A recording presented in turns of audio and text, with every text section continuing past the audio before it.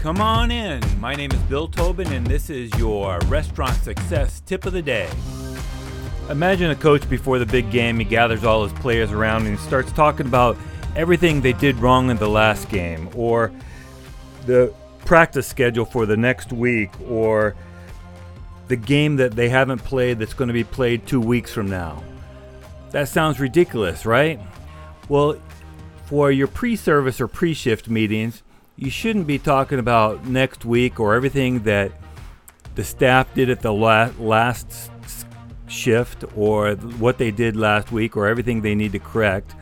A pre-shift meeting should be positive, to the point, short, sweet, and motivating people for the shift ahead.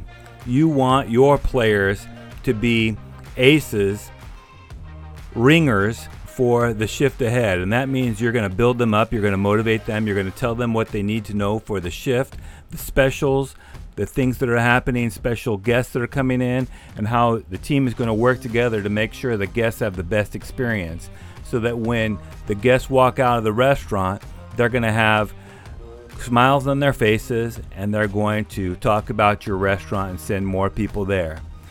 Don't bog them down with all the details of training or next week's schedule, or all the negative things that could be addressed either after the shift or through emails, schedule posts, or other communication tools. Your pre-shift meeting, your pre-service meeting needs to be short, sweet, positive, to the point, to make your shift go smoothly and be a winner. So your task for today: redo your pre-shift meetings so that they are positive, short, and sweet for your staff. Now go make it happen. Do you have a comment or a tip for restaurant leaders?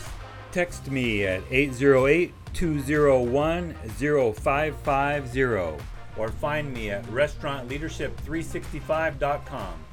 This is Bill Tobin. Thanks for coming in. See you tomorrow.